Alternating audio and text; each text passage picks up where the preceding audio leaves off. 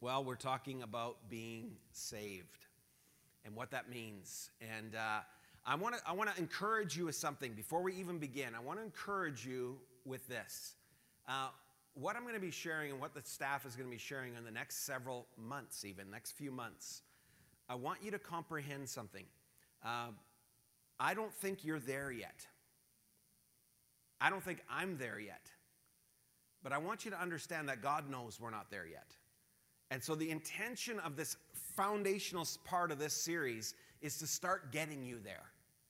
Is so that you actually start to have faith to believe what we're going to be sharing out of the Word of God. And I feel the vast majority of the church really doesn't fully comprehend what it means to be saved. And so I want you to start with a different attitude. And the attitude is like this. It's to say, God, I'm just going to be really honest. This is really hard to believe. And that confession, in other words, what I'm telling you is you don't have to stir up faith. What I'm telling you is that you start from a place of, God, would you please begin to convince me that this is true? And I believe that God is going to take line upon line, precept upon precept. He's going to build faith in the hearts of our people. And in your hearts and in my heart. So understand that going into this series. Understand that we start from a perspective, I know I'm saved, Pastor Greg, so I don't know what you're talking about, but you're going to get there. And I'm going to get there with you. Is that fair? So don't put this pressure on yourself. Well, I got to figure this out and I got to believe this. You got to start by saying, you know, God says I want worshipers who worship in spirit and in truth. You start your worship from a place of truth. Okay. So last week, we started the series and we started talking about the fact that you are saved from some things. You and I are saved from death.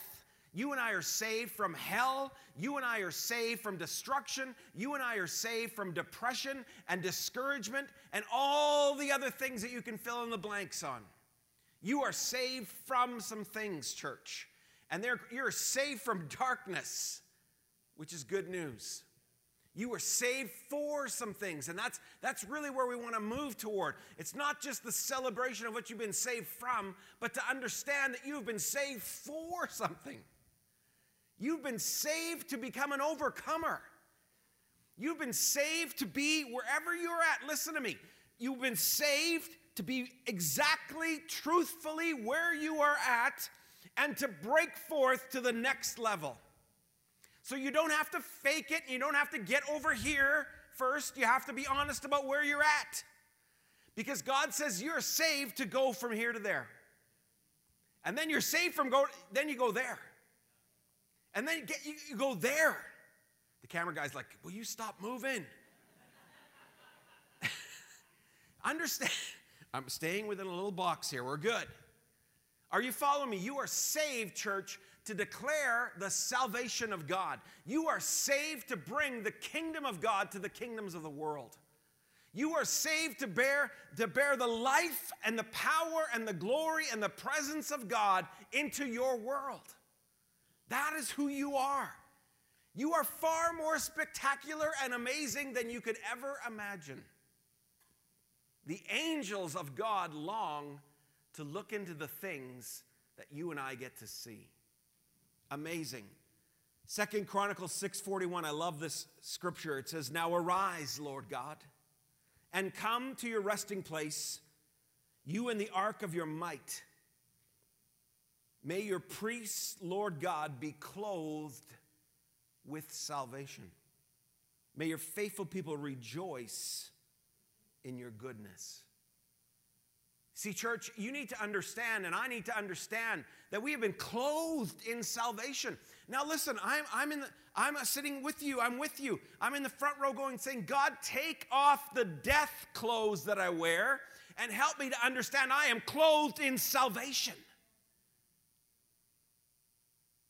And we're going to go on this journey together, church, and find what God really means by that. Because you understand, I want you to get and know that, you know what, even though we're saved, we come to God and we don't fully believe what we're sharing today. We don't. Some of you might. I hope you do. The dream and the plan is that we all will. We'll all say, yeah, okay, I'm starting to get it, Pastor. Keep going. Keep going line upon line. Convince me of this. Holy Spirit, convince me that I'm saved. You see, we've lost our voice, we found out last week. We've lost our voice. The church has lost their voice. The church needs to stand in this hour and declare what it means to be saved. Because our world is desperate for salvation, church. Your friends are desperate for salvation. Your co-workers are desperate for salvation. They are in darkness, and you are the light. Wow. You see, the first and most critical thing for us to move from this understanding of how we can start to believe this, I want you to get it. The first and most critical thing for the saved is to see whose we are and who we are. It's all about vision, church. And I want you to understand, we're going to be talking about this idea of what you're looking at and what you're seeing and what you're perceiving with your spiritual eyes, not just your physical eyes, so that you will start to change the way you see what's going on. The problem comes when we start to see things only from our problem's perspective. Some of you need your vision realigned. I need my vision realigned. See, we're going to look at a scripture today that celebrates some great, incredible things that means to be saved. And then it actually ends with a prayer for you to start to believe it. And so I want you to understand, you're not this unique congregation of people who really don't fully get salvation. It really is every single believer kind of starts from this point of incredible understanding that we begin to gain, and more light and more hope and more understanding comes to us. And I believe we are in a season, church, of understanding salvation so that you can be set free and you can help others to be free. So that's a tall order, isn't it? Let's pray so that the Holy Spirit can come and begin to unwrap the things that you're bound in your understanding, and replace them with truth. Father, I just pray the simple prayer of the prayer that we're going to look at today. I pray for the spirit of wisdom and revelation so that we might know you better, God. I pray, God, that the eyes of our heart might be opened so that we might know the hope to which you have called the saved. God, I pray that we will know the incredible inheritance that is ours in Christ Jesus now. God, I pray that we will know the power of the Holy Spirit, the power to overcome, the power to break forth, God. I pray that we will experience that power and that anointing and that grace today, Lord. And God, we will begin to build from a point of understanding our salvation and knowing what it means to be saved, God. For Lord, you have raised up an army of priests, God, that are clothed in salvation. Holy Spirit, help us to strip off the garments of death, the garments of doubt, the garments of fear, and to clothe ourselves in the wonderful salvation that you have provided for us, God. I pray these things in the mighty name of Jesus. Help, help, help, Holy Spirit. And the church said, Amen. Amen. If you have your Bible, turn to Ephesians chapter 1. Ephesians chapter 1. I'm only going to skip a stone across it. I encourage you this week to spend, if you're doing devotions at home, just stay in Ephesians chapter 1. Just read over and over again. Just Lord, what is this saying? Go in different versions. The Message Bible, the Amplified Bible. I'm going to pull some scriptures from all of those, but I want you to understand there's some truths here. Guys, we're going to start off talking about what it means to be saved, which is kind of the first, 14 verses. And we're going to skip a stone across them. He starts off and he says this, what does it mean to be saved? Ephesians chapter 1, praise be to the God and the Father of our Lord Jesus Christ, who has blessed us, past tense, in the heavenly realms with every spiritual blessing in Christ. Okay, so check this out first and foremost. This is what God sees. This isn't how we see first and foremost. It's how God sees. It's actually the coolest word. I was looking up the word, and this word is a little bit of a different word.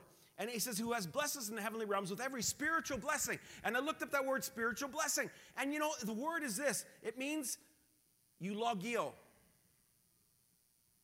It's the word eulogy. So God is actually speaking your eulogy. I know. Just think about that. He's standing here in this chapter. The Apostle Paul, through the Holy Spirit, is declaring the eulogy of the saved. You see, you died. You died. And you're resurrected in Christ. And because you're in Christ, church, this is your eulogy. So get ready. This is your eulogy. This is so exciting. This is what God says. Who would you rather have speaking your eulogy than God? You're thinking, whoa, Pastor Greg, there's some things I probably don't want God saying. But I'm saying God sees things differently than you. Okay, let's start off. Here's your eulogy. It starts off and it says this: you are chosen. Look what the verse says. For he chose us in him before the creation of the world to be holy and blameless in his sight. Woo! Okay, stop. Just crazy.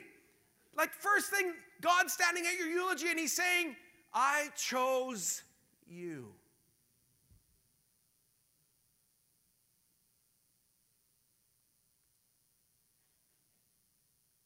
I chose you.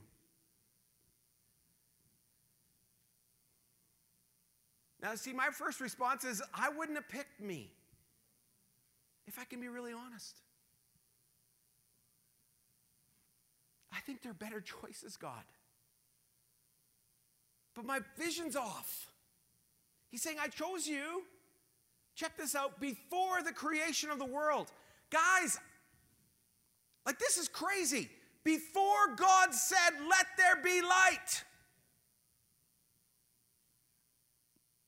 he saw you. And he spoke you into existence. In his mind's eye, he saw you. He saw that you would be here today. He saw the day that you said yes to his son. He saw you. He created you. With you in mind, he created the earth. Wow, wow, wow. You are chosen by the living God. You think to yourself, you see, because we do this is what I'm saying. We see things differently. We say, God, you could have spoke me an inch taller.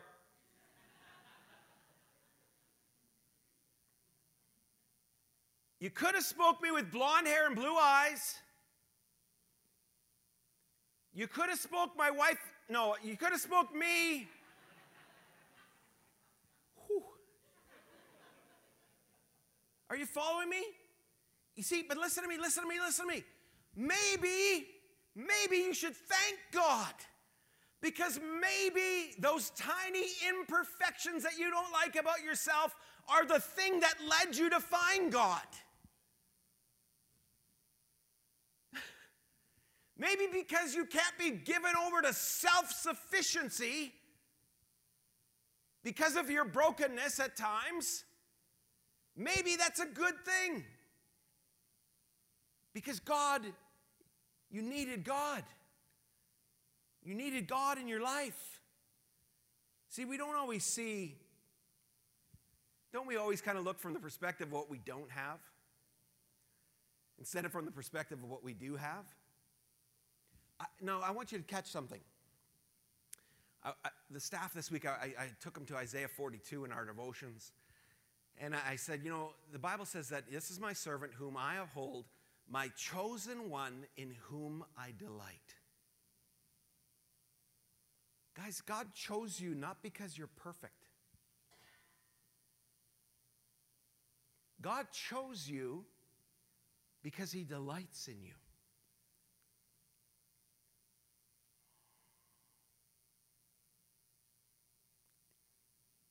And if you're like me, that's a struggle. God, how can you delight in me? Like I blow it all the time. I fail all the time. God, I see all these negative things. I see the dark. I see the death close on me, God. And he's just looking at me like I'm crazy, like, I delight in you. You're so awesome. Now, how many have ever seen, there's a new TV show called This Is Us. Okay, you may not have seen it. Doesn't really matter. It's a point, though I like the show. This Is Us. So the father in the show, his name is Jack. And Jack's like this best dad ever. Now, he's got all kinds of issues, too. Don't get me wrong. But Jack has a daughter, and her name is Katie. And he calls her Katie Girl. And Katie does not love herself at all. Katie hates the way she looks. She hates her weight, issues that she struggles with. She just does not like herself. But her father is this guy that's just totally taken with her. And he follows her around with a video camera, and he's like, oh, you're the best. Katie girl, you're awesome. And she's like, Dad, you need to, literally, she says, Dad, you need to be quiet. You need to shut up. Because it's not true. And he looks at her like with this dumbfounded look, like he's like, I can't help it, Katie girl. It's how I see you. I delight in you. Church, listen to me. God picked you when no one else would pick you, when you wouldn't even pick yourself. You are his chosen ones in whom he delights. How many know you need a vision adjustment? Am I the only one that needs a vision adjustment? Then I'm preaching myself. Preach it, Pastor. Woo! Go, man. Come on. Oh, come on. Yeah. Yeah. Okay. So we don't always see things, guys, listen correctly. We don't see things correctly. And he goes on, and can you believe what he says next? He says, you are holy and blameless in my sight. Remember, he's speaking your eulogy. He's eulogizing the church. He's saying, guys, I chose you, and guess what? You are holy and you are blameless in my sight. Do you know what that means? That word holy means set apart for his purpose and use. Wow. And you're blameless. It's crazy. So in jumping back to Isaiah where he says, this is my servant whom I uphold, my chosen one in whom I delight. You know what he says next? Like 2 verses later, he says, a bruised reed he will not break, and a smoldering wick he will not snuff out. You see, you understand, we see ourselves, church, listen, we see ourselves as bruised reeds. Now, what's a bruised reed? Now, back in Jesus' day, and same with our day, I remember the reeds that grew up by the water. They would pluck those reeds, and then they would try to hollow them out, and they'd make flutes out of them. But they're very delicate. And so guess what would happen? They would bend. They would be bruised. And so guess what you would do if you were a kid? What did you do? You threw it away and picked another one. Why not? There's thousands of these reeds, millions maybe. God says, I'm not going to throw out you bruised reeds. How many of you are bruised reeds in your life? You're bent over and you're like, man, I don't have it all together, man. I'm broken in parts of my life. And God's like, I chose you. And I'm not going to throw you away. Maybe you're a smoldering wick. Maybe there's some stinky parts of your life right now. And all you're doing is perfuming the scent, trying to get rid of the stink. And you know, this candle, it's smoldering. And in Jesus' day, the wax was not very good. It wasn't like perfect 100% paraffin. It was bad. So when it started to smolder, it was stinky. Are you with me? So if you were smart, what you do is you take that wick and you'd ram it into the wax. Snuff it out. You ever felt like that, church? You ever felt like, God, how can I be saved? It stinketh, Lord. Remember? When they were going to roll away the stone, and there's Lazarus in the tomb for 4 days baking in an easy bake oven, dead. And the sister's like, don't roll the stone away. Don't uncover it, God, it stinketh. You ever felt like that, church? Come on, pastor, preach it. Woo! I'm just going to turn around and start preaching. How can God do that? How can God call you holy and holy? No, I'm not going to. I know. You're holy and blameless. This is God's eulogizing of you. How can God do that? Because God is the God who calls things that are not as though they were. And because he's God, whatever he says is true. I declare you holy and blameless because guess what? You're dead. And you're in my son, Jesus. Okay. It goes on from there. It gets crazier. Here we go. You are adopted into his love.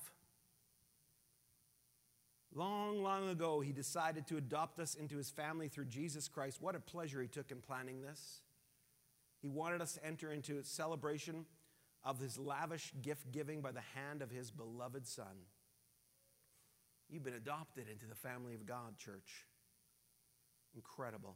You see, we see adoption from a couple different perspectives. In our world, we see adoption from the person who's doing the adopting, and then we see it from the perspective of the adopted. And for some reason, in our generation, being adopted has taken on this negative connotation, especially if you're the person that was adopted. It's like, I was rejected, I fell short, therefore I needed to be saved and needed to be adopted. But I want you to understand the historical perspective, and what Jesus was saying is different. You see, in Jesus' day, the Romans understood what he was talking, and the Jews understood it, because there was only really 3 ways to become a Roman citizen. And for us to be a Canadian citizen, we think, well, that's great, I want to be a Canadian. But I'm going to tell you something. If you were not a Roman citizen in Rome, it was not good. You could be subject to crude forms of death. You could be completely robbed. It was horrible, the things that would go on. Are you following me? So suddenly to be a Roman citizen, to become a Roman citizen was the most important thing. And I want you to get something, church. There were only 3 ways to become a Roman citizen. Number 1 was to be born one. Number 2 was to spend exorbitant amounts of money to buy a citizenship. So that excluded most of us. But the 3rd way is you could be adopted. You could be adopted into a Roman family and be given your citizenship. And this is really what you need to see, is that God sees, just like in those days, so a slave would be working for a slave owner, and the slave owner would say, you know what, I love this slave. I love this slave. I no longer want him to be a slave. I'm going to set him free from slavery, and I'm going to adopt him and make him my own. And that's the picture. God is saying, you guys are slaves to sin. You're slaves to self-centeredness. Yet I see you and I choose you and I picked you and I think you're awesome. Amen. And so God adopts you. And he gives you this kingdom. He says, all this is yours now. You're my family. You're my son. You're my daughter. Now, I had one other thought that just blew my mind, because I started thinking about people in the Bible that were adopted. Moses was adopted. He was adopted by Pharaoh, Pharaoh's daughter. Wow, taken from death and destruction and brought into the highest place. Esther was adopted by a cousin when her parents died. But you know the one that blew me away the most? Jesus was adopted.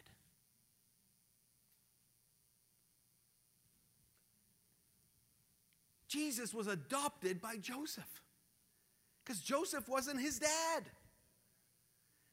Jesus was born into shame. A pregnant, unwed teenage mother. Joseph adopted him. He turned out okay. Yeah, there's hope for you and I in our adoption. It goes on, and he reminds us now of another thing because it's just so important. Here it is. You are redeemed, forgiven, and declared innocent. In him we have redemption, that is our deliverance and salvation through his blood, which he paid the penalty for our sins that resulted in the forgiveness and complete pardon of our sin. In accordance with the riches of his grace. Pastor, didn't you just say that? Didn't you say that we're holy and declared innocent? How many of you know if the scripture is repeating something, you need to get it? This is your eulogy. God's like, guys, I paid the price for you. Now follow me here. Follow me here. Price from what? What did God ransom us from? Jesus ransomed us from the law of God. You're like, what do you mean God paid a ransom for himself? That's crazy. Now, follow me here. Now, how many have ever read a self-help book? You're all lying. You all have read a self-help book. Okay? So you know what we do? You know what we do when we get saved? We think the Bible is the ultimate self-help book. And we try to do it on our own. Anybody ever done that? It's not good. And so you set out to do the self-help book called the Bible, and you fail miserably. It's like being on a diet, and you're on that diet for a week, and it's like awesome, it's so good, you're rocking it out, and then next week you're like, I'm just going to take a little break from the diet, and you go back to carbs, and you're twice as fat as you were before. Listen to me. The pastor's against dieting, obviously. The point is, check this out, you were never meant to live life on your own. The Bible is not a self-help book. Sorry, we can't even teach that way. If I was to stand up here and say, if you did this, you're going to be changing your life. Here's the 3 points of how you become a better Christian. I get what I'm saying, but I better have a caveat, and the caveat better be this: in partnership with God. See, the Christianity, the life with God, it's always about life with God. Everything we have here, redeemed, forgiven, declared innocent, it's about a life with God. Because God is in me, I have these things, church. I'm saved. See, the perfect life is never meant to be lived apart from God. That's why most self-help books ultimately fail. Because we're trying to do it on our own. You need God. So here's God. He brings us out of the slavery of a self-centered life. He pays the price. He redeems us. He forgives our guilt and our failure. He adopts us and he brings us in the family. Then he says, let's do life together. Which is the very next point of the scripture. It says, you are in Christ and the Holy Spirit is in you. Look what it says. It is in Christ that you, once who heard the truth and believed it, the message of your salvation, found yourself home free, signed, sealed, and delivered by the Holy Spirit. The signet from God. The first installment on what's coming. A reminder that we get everything God has planned for us, a praising and a glorious life. Listen, church, there's a new power at operation within you. This is what this is saying. This is your eulogy. God has placed his Spirit in you and in me. When I am born again, when I ask Jesus to come into my life, he says, I'm going to put a deposit, a guarantee. Think about it. God is guaranteeing that what he's saying about you is true. This eulogy I'm speaking is actually true. Wow. God has made a guarantee, a promise of not only protection, but of power. Now, the Holy Spirit is called the advocate. But you know who else is called the advocate? Jesus is called the advocate. So check this out. The word advocate means this in the Greek. It means one who stands beside you, strong to defend you. It's a lawyer. So Jesus is in heaven, seated at the right hand of the living God, the power of all eternity, and he's your advocate. He's standing beside you, strong to defend you. When the accuser of the brethren accuses you, he says, no. When other people accuse you, when you accuse yourself, he says, no. Now, how does he advocate? Now, this is the coolest thing. He actually places his Holy Spirit in you and in me. And you know who the Holy Spirit's advocate is? You're thinking he's mine. Well, he kind of is, but actually he's Jesus's.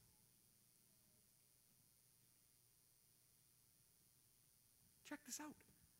The Holy Spirit, God Almighty, is in you, and he is the advocate of Jesus on your behalf. So you know what he talks about when he's in you?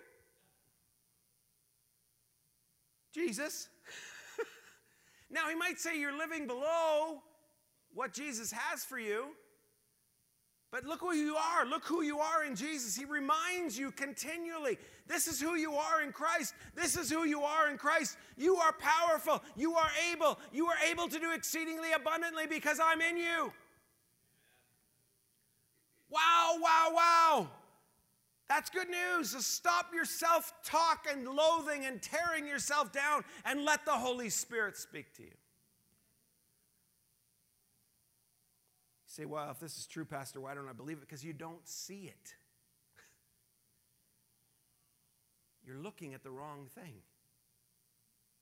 Are you hearing me?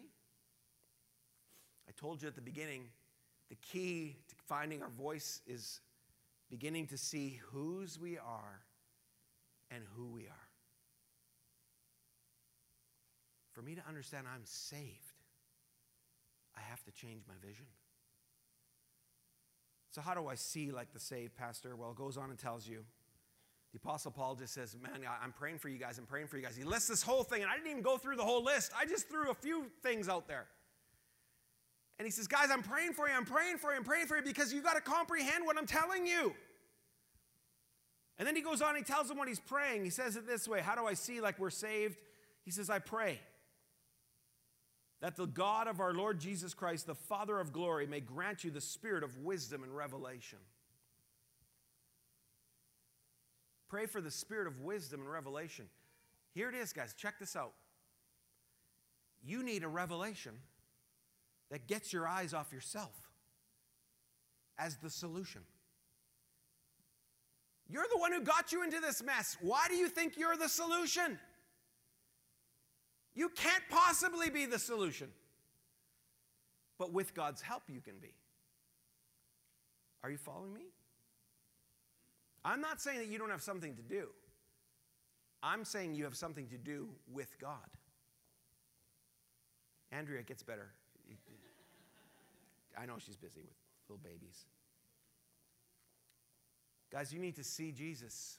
The Bible says in Hebrews 12, we run this race with perseverance because our eyes are fixed on ourselves. No. Our eyes are fixed on Jesus, the author and perfecter of my faith. I love this in 2 Corinthians. It says, for God who said, let light shine out of darkness, made his light shine in our hearts and give us the light of the knowledge of the glory of God displayed in the face of Christ. Where do you see the glory of God? In the face of Christ. You need a vision alignment. Your wheels are off. You need an alignment, and I need an alignment. To do what? Well, here it is, to know him better. The text says this, that gives you a deep and personal and intimate insight into the true knowledge of him. We know the Father through the Son.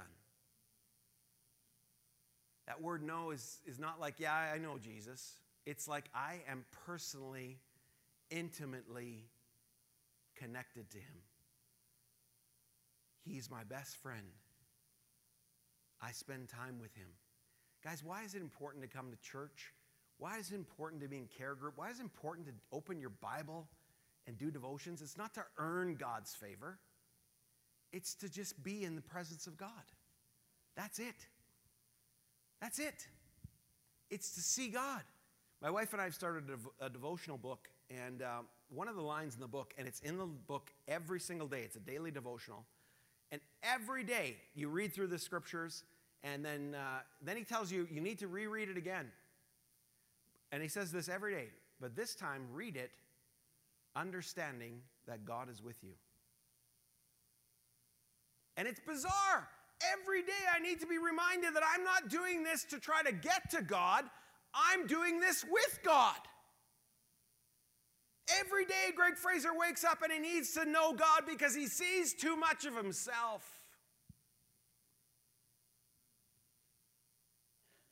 Stop taking selfies. Take Godies.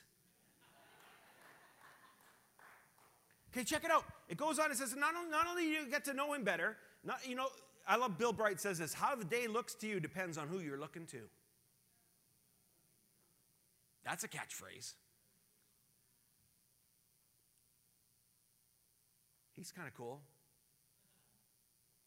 Bill Bright, Campus Crusade for Christ, most prolific evangelist in the history of the world. Fairly cool.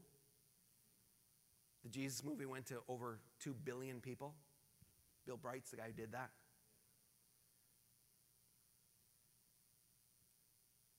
Who are you looking to when you get up in the morning? Myself.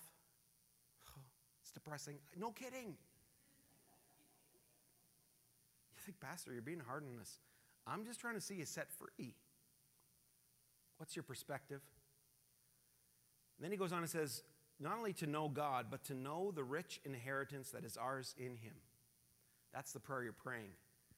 He says, I pray that the eyes of your heart, the very center and the core of your being, might be enlightened, flooded with light from the Holy Spirit, so that you will know and cherish the hope, the divine guarantee, the confident expectation to which he has called you, the riches of his glorious inheritance in the saints, God's people. Guys, church, listen to me. God is eulogizing you, and then he says, I need you to comprehend that I'm actually praying for you to comprehend this. You don't fully get this yet. You need to see God, but then you need to see that your inheritance is now. Now, this is really, really important. How many know you're not going to need your inheritance when you get to heaven? You're not going to need it. You need it now. Everything I just told you is your inheritance, church. You are chosen. You are holy and blameless. You are adopted into his love. You are redeemed and forgiven and declared innocent. You have the power of the Holy Spirit in you, pushing you, compelling you forward in God. Now, today, wow. You see, you get your inheritance before you go to heaven because he's already gone there. He's gone ahead of us. He died and left us the inheritance so that we could live in that inheritance. Listen, I'm praying for you guys all the time. We need you to get a hold of this. You got to get a hold of this, church.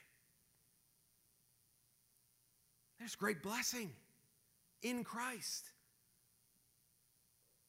You see, here's the third thing you're going to know.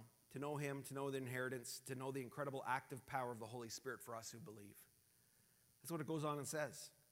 So that you begin to know the immeasurable and unlimited and surpassing greatness of his active spiritual power in us who believe.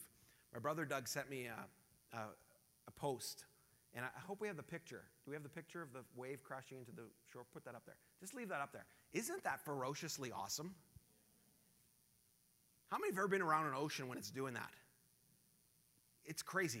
When I go back to Newfoundland with my wife, there's a place called Gross Morn, and the trees grow sideways. The power of the waves are so powerful. The wind coming off the water is so powerful. The trees grow sideways. How many know there's force there? So let me read part of what this guy says. This is from Aussie Dave. If you want to go on his postings, there it is. The Hebrew language is based on a word picture and symbols. It is a language that conveys emotion and experience, not just information. It's a language that creates images like the one in the book of Isaiah, where the prophet writes that God arrives like a rushing wind driven by the breath of the Lord. Rushing wave, sorry. What an awesome image of God's power and beauty.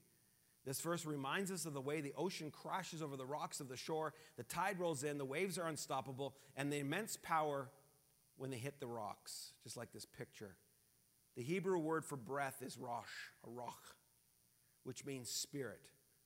So Isaiah is saying that when God shows up in a situation, it's with unstoppable power of the Holy Spirit behind him. Paul, one of the first followers of Jesus, shared the idea about the power of God's Spirit when he wrote, "The Spirit of God who raised Jesus from the dead lives in you." Now don't miss that. Paul is saying that the Spirit who arrives like a rushing tide lives in you. It means that if you're facing obstacles today, church, if your life seems insurmountable today, then God will send his Spirit to you with a rushing tide of power. See, it's very important to understand, last thought. I know we did a lot of thinking today. Where does the power of God operate in your life? The text actually tells us. It says, in accordance with the working of his mighty strength, which he produced in Christ when he raised him from the dead and seated him at his right hand in heavenly places. Church, God's power operates in your life in the dead places.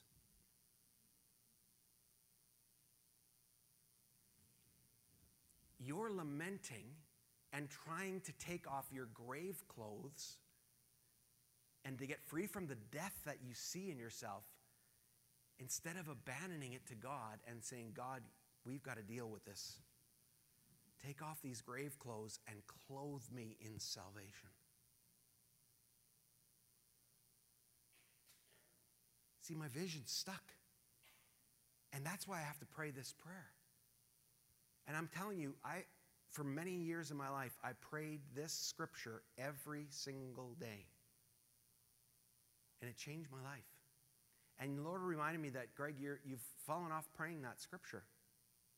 And I got to go back to that scripture. And so really your homework this day is very simple.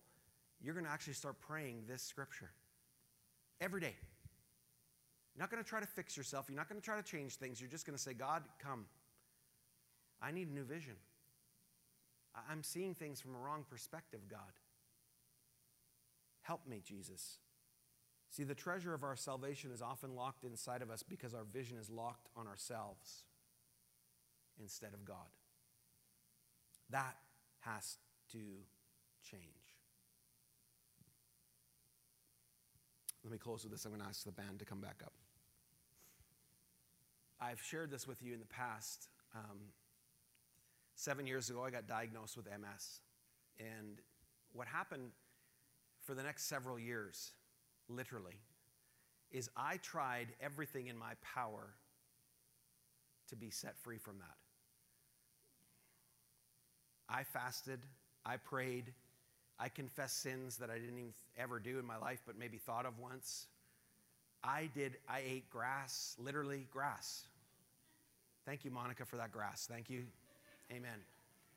I tried everything. And you know what? I found myself, and I shared this story with you. I had a picture of myself standing in front of these two letters, and these letters were huge and ominous, and they were black. And the letters were MS. And I saw myself standing in front of the letters, hammering them with a hammer. As hard as, guys, sweat pouring off of me, pounding on this. And I'm telling you, little tiny, tiny chunks would come off. It's like a mountain. Are you with me? Ridiculous. Like, I can't overcome this. And then all of a sudden, I started to notice that the MS was backlit. There was something behind it. And it was white, brilliant white. And as I backed up and now check this out, as I backed up and stopped staring at the MS, all of a sudden I saw the MS growing smaller, because you're backing up, you remember? And all of a sudden there was like this line of brilliant white light, kind of like, what is that, Lord? And as I backed up further, church, I could see that it actually formed a letter. And every time I stepped back, are you following me? Every time I stopped looking at the MS and I started looking at this light, the MS got smaller. Are you following me? And all of a sudden I saw it was a letter, and the letter was I. I'm like, wow, what's going on? I backed up further, and the MS was getting smaller. Are you with me? And as I backed up, I realized it wasn't just the one letter. It was 3 letters. It was I am. I am. God's unique name. And as I backed up, I'm telling you, the MS got smaller and smaller and smaller. And as I focused on the light, I'm telling you, the MS disappeared. Now, have I experienced that yet? No. But you know what? I'm not looking at the MS anymore. I'm looking at the I am. You see, I don't know what your letter is. I don't know what your word is. Maybe your word is cancer. Maybe your word is, how are we going to build this church? Maybe your word is, how am I going to overcome and see things? How's my marriage going to survive? And you're looking at that thing, and God's saying, back up. Back up. And see that I am. And I'm telling you, church, if we start to do that, God will change our perspective from ourselves to Himself, and He will set us free. That's what it means to be saved. Amen? You see, there's dead parts of Greg and there's dead parts of you. After that verse in Corinthians, it talked about focusing on the face of Christ. It says this, I believe, therefore I have spoken. We have that same spirit of faith, and we also believe and therefore speak, because we know that the one who raised the Lord Jesus from the dead will also raise us with Jesus and present us with you to Himself. Do you understand? With the same spirit of faith, it's time to start declaring what God says is true about you. Not what you say, not what the world says, what God says. You are chosen. You are the apple of my eye. You are forgiven and cleansed. You have been made holy and saved blameless. My spirit is within you. I have so much for you. You are the saved. And I'm going to tell you, it's going to take us a few months, church, to start getting our eyes off ourselves. We're not the solution, but we have the solution within us. So, Father, I just thank you for today. Jesus, I'm the first culprit. I'm the first one guilty of always looking at myself, always trying to find the solution in myself. God, forgive me. Holy Spirit, forgive me. Forgive me for seeing things from my fleshly perspective instead of from your perspective. Today, as I take communion, Holy Spirit, unveil our eyes. Take the scales off our eyes, Lord.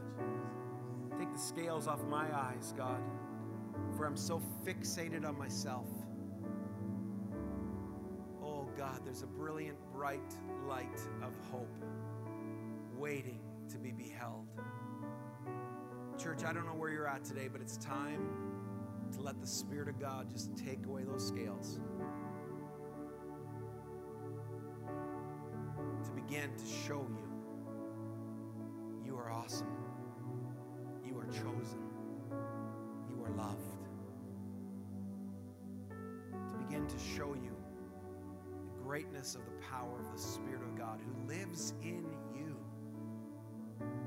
Wow. You may be here and you're saying, Pastor Greg, I need that. I need my vision refocused as I take communion in a couple minutes.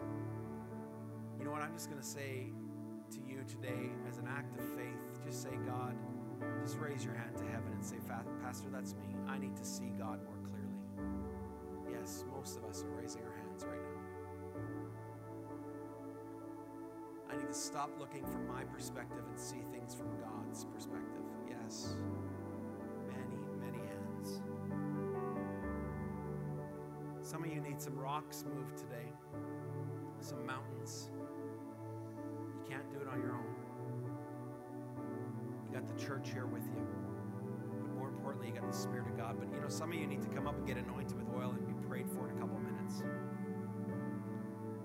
going to sing this song through one time. And I want it to be a time for you just to sit, worship. You can stand, whatever you want, but I want you to be reflective before we take communion. Because communion really is about your fact that you are connected to God. It really is a celebration of the forgiveness of your sins.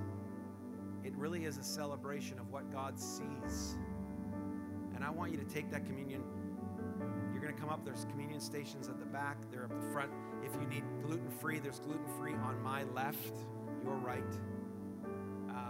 But you know what? Don't just you can come up, and I just want you to dip the bread into the wine and take it right there.